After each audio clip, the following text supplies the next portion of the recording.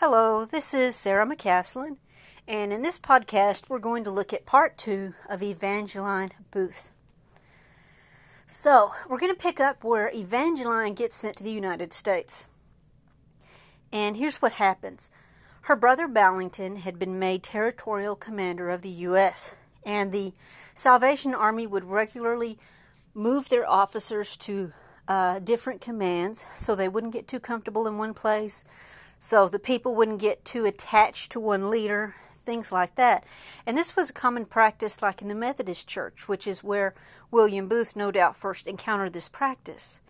Well, it came time for Eva's brother Ballington to be sent to another territory to work, and he wasn't going to have it. He felt like he truly understood the needs of the American people, and he didn't see why it was necessary for him to be moved, and so he refused.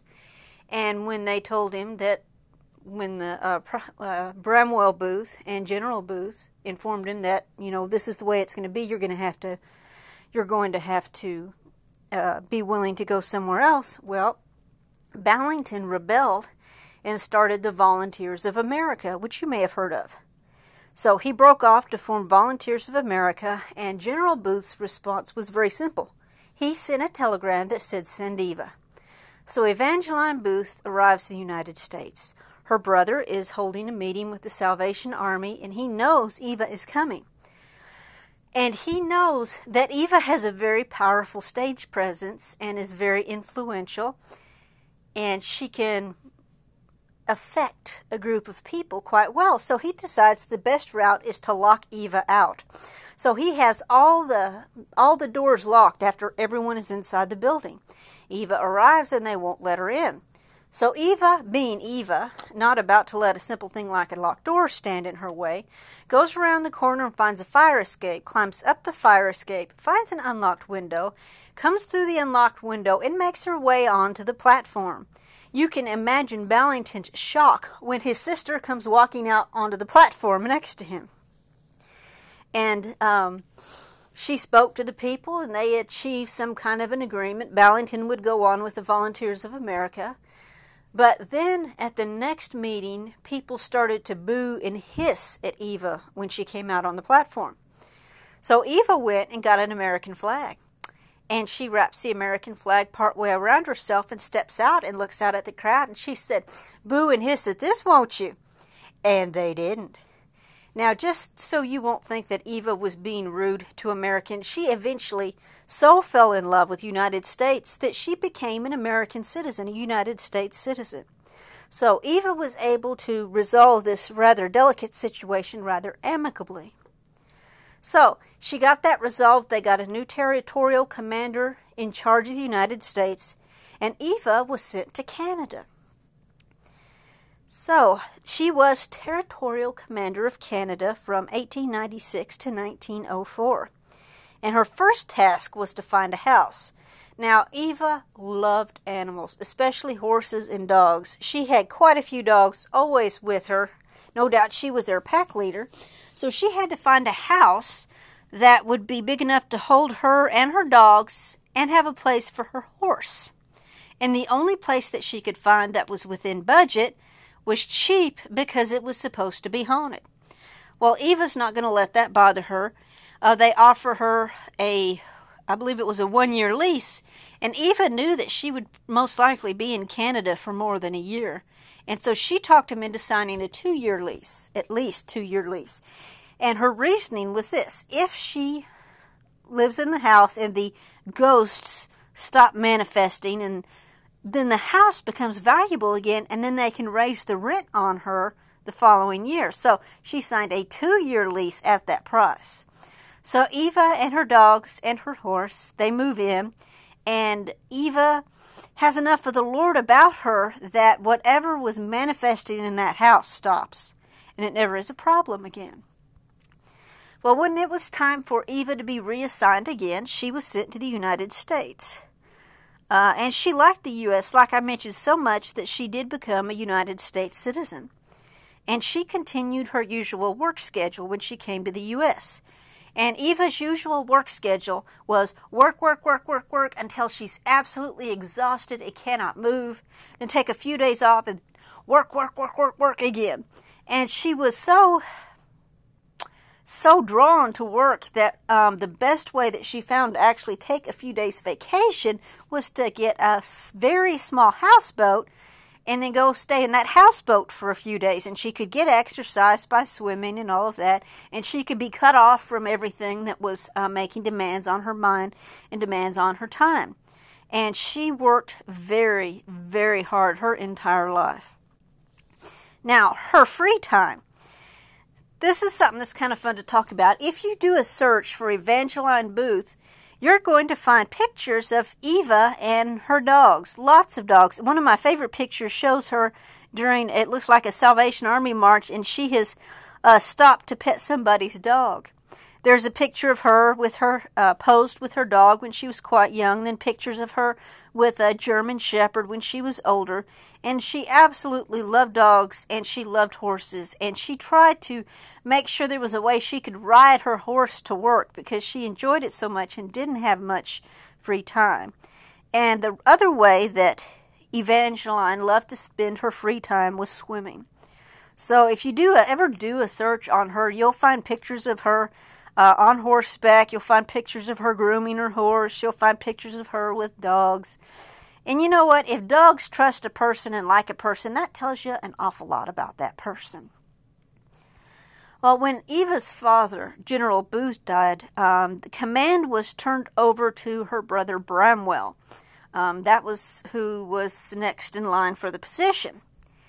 And Bramwell inherited the post of general, basically.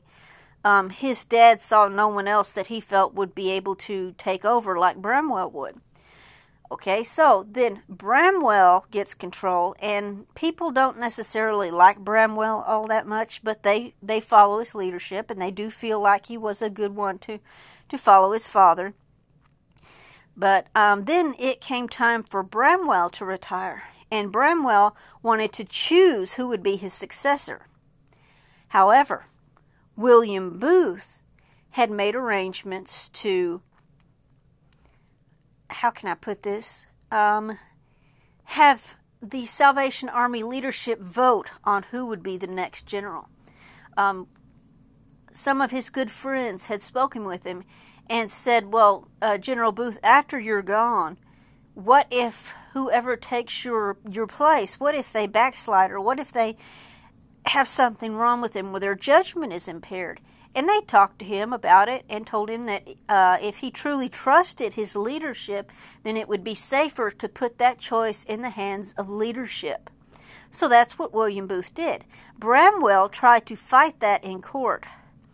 And actually the Salvation Army went to court to make sure that William Booth's wishes, which he had filled out the correct legal paperwork to make that happen, to make sure those wishes were followed.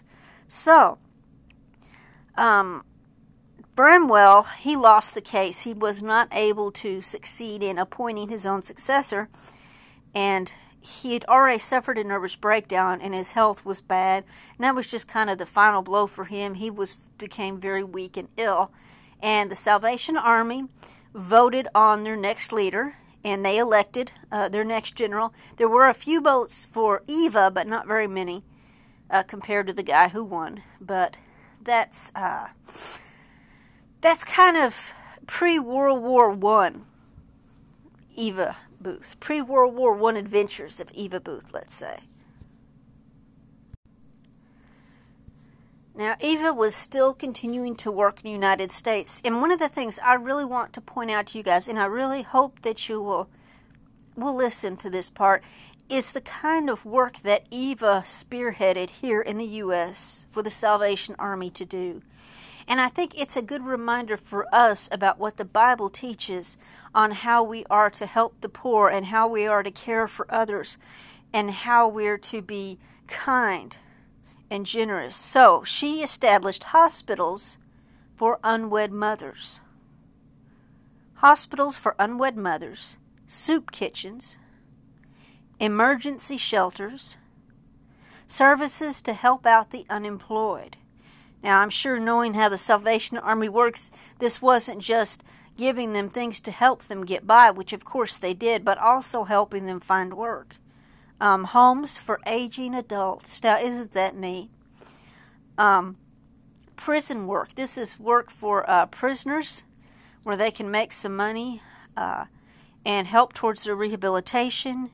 And homes for working women. And by working women, that was not a euphemism they were using for prostitutes. The Salvation Army didn't use euphemisms. They called things as they were. These would be homes for women that were unmarried, that were trying to have a job, and they didn't want to live in a place where there could be danger or where there could be temptation. So they would have homes for women that were working where they could live there and they didn't have to worry about being pestered by the opposite sex or there being danger. They were with other young women or older women, as the case may be, that were in a similar position. And so this allowed a lot of young women from the country to come into the city and find good work and stay safe, both physically and spiritually. So that's just a sampling of some of the programs that Eva spearheaded as the territorial commander of the United States. Now, another interesting thing, after the 1906 San Francisco earthquake, disaster relief became a major part of Salvation Army services. And again, that is thanks to the work of Evangeline Booth. Now, I call the other section pre-World War I. Some of the biggest impacts that Eva was able to have was during World War I. Eva was a force to be reckoned with, and when she decided that it would be a good idea to send some of the Salvation Army officers to the front lines of World War I to provide support to the troops, no one was able to talk her out of it. The only condition they had was that Eva stay in the United States. They wanted to make sure she didn't try to go too, because she always wanted to be a part of what she was calling others to do. So they did several different things during World War I. Let me just tell you, if you do a search, one of the cool pictures that you'll find is a panoramic shot of Salvation Army ambulance cars in France. So they were helping to treat the wounded. There was also one particular Salvation Army officer that would go out on the battlefield when the battle was over and would help look for any soldiers that weren't dead yet, that were needing medical help. And he would help make sure the soldiers that were dead had the information on them to identify them. And it said that he had horrible nightmares for the rest of his life from what he had seen in the battlefields of World War I and what he had seen in the front lines and in the trenches. And yet he said if he had it to do over again, he would. And so the men had certain work they were performing. They were helping with medical. They were helping with morale and support. And the women ended up getting nicknamed Donut Girls. Now, I don't know if you know anything about the Salvation Army Donut Girls, but it's a pretty cool story. With the Donut Girls, what it was is they were making donuts. Now, they couldn't make donuts like we have donuts today. They didn't have the materials for that, but they thought maybe if they could make donuts, it would help the soldiers, or the boys as they called them. It would help them feel a little taste of home out there in the horrors of the front lines and the horrors of battle. And this became a big hit. The guys loved those donuts. I can't remember, I'm not sure I have it in my notes how many donuts they made, but they ended up making thousands of donuts a day. And the soldiers were so appreciative of it. And the females that were sent over, the young female officers that were sent over, not only did they make donuts, they made tea. They helped soldiers with writing letters home. And here's another thing. The soldiers would get paid, but there wasn't really anything for them to do with their money except buy alcohol, find prostitutes, or gamble. And none of those were very good for their spiritual health. And so the Salvation Army girls would hold their money for them. You know, they would take a certain amount for their necessities, and then the girls would hold their money for them and keep track of it for them so that they could have it when the war was over. It could be sent to their families, or whenever they needed it, they could get it. And so that was another big help. And one of the most touching photos that I found in connection with the Salvation Army in World War I is a soldier that his eyes are bandaged, no doubt, I would say no doubt exposed to gas in the trenches. And he looks just pitiful. And there's a Salvation Army girl, a donut girl, I guess you'd call it, that's standing there writing a letter for him. No doubt writing a letter home for him. So they would help the soldiers with writing letters. They'd supply them with paper and pencils, and the male officers there from the Salvation Army would work with the soldiers in order to counsel them and pray with them and provide morale boosting for them. Now, when they originally sent the Salvation Army officers out, it was 6 men, 3 women, and a married couple. They from the first party of 11, and they were soon followed by another party of 11. Now, each female officer accepted for war service was carefully screened by Evangeline herself. She wanted to make sure that the ladies they sent over there were not looking for a husband, weren't looking for adventure, weren't looking for romance, but were truly going to go over there to do God's work. And all the officers were carefully screened also, but Eva handpicked the women. And there was not one hint of scandal ever associated with a Salvation Army lassie in France. Not one hint of scandal. Although there were lots of proposals that came to them from the soldiers and all of that, there was never any scandal. And another thing that has been said about the Salvation Army is that their services were for the average soldier. It wasn't just for officers, but they were there for the average Joe, for G.I. Joe. You know, that's who they were there for, to help. Now, after the war, the Army's work was so appreciated that Eva was awarded the Distinguished Service... Sorry, got my words running together here. Eva was awarded the U.S. Army's Distinguished Service Medal for their work. She was awarded this by General Pershing himself. And after the war, the same soldiers that the Army had served so faithfully during the war came back to the United States and talked to Eva and said, "What can we do to help the Salvation Army?" And she said, "Well, we've got a lot of mortgages we need to pay off." And did you guys know those soldiers raised the funds to pay off the Salvation Army mortgages in the U.S.? They wanted to make sure that a service organization, a Christian service organization like the Salvation Army, was going to stay here in the United States, and so they helped solidify the presence of the Salvation Army here in the United States. Now, I had mentioned earlier about how the Salvation Army was determined that they would elect their leadership, their general, as William Booth had intended for it to take place. And so it came time to elect another general, and Eva was elected by an overwhelming number of votes. And Evangeline Booth became the 3rd general of the Salvation Army and the first female general of the Salvation Army. By this time, Eva was about 70 years old, and the vote was almost unanimous. And so upon her election, Eva began to travel all over the world. No longer was she territorial commander of the U.S., and so she traveled and traveled and traveled on behalf of the Salvation Army. Now, one of my favorite stories about Eva takes place in World War II. Actually, probably pre-World War II. Hitler had gained control of Germany. He had put a moratorium, or he had forbidden churches and religious organizations to raise funds, saying that any funds they needed they would receive from the German government. Which in essence was basically strangling a lot of the religious organizations.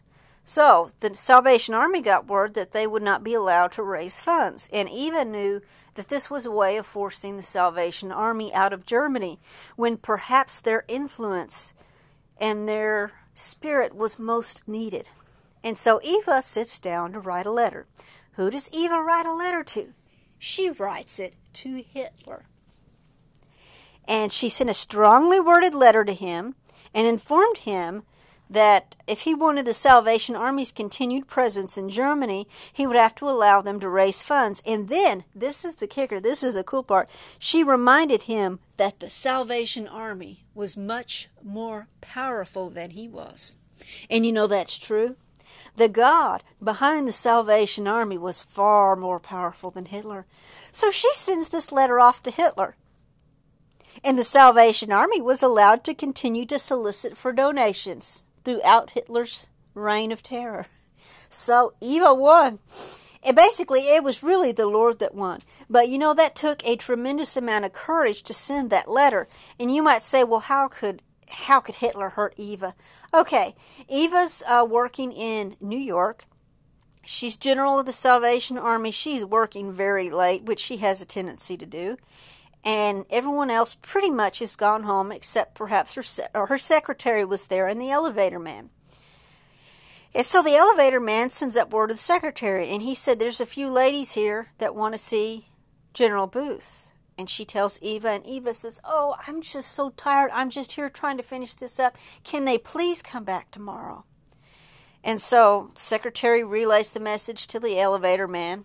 Elevator man tells the ladies, and he responds, and he says, these ladies, and they're awfully tall ladies, insist on seeing Eva now. And they have a check with them, and the Salvation Army can't have it unless Eva sees them now.